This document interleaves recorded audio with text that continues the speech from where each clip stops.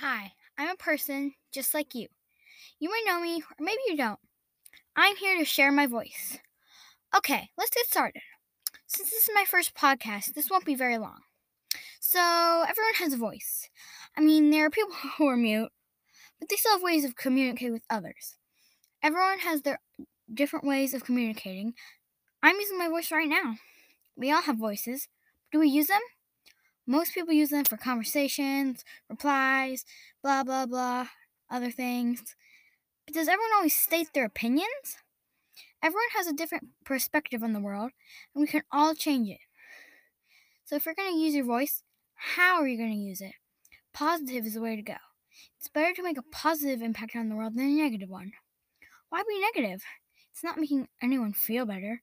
You're only hurting yourself and the ones around you. So choose positive. Using your voice can shape humanity. Think about it. The great words that flow out of your mouth can change everyone's life. I know it can change people. I've seen it. And another thing, never be afraid to use your voice. Even if you think everyone will oppose it, if you think you're right, say it. Let your voice be heard. If you have something to say it. And yes, they're shy people, and it's not that simple for them. I was shy. Everyone has been shy at one point. That's okay. All I can tell you is speak up for what's right. You do you, man.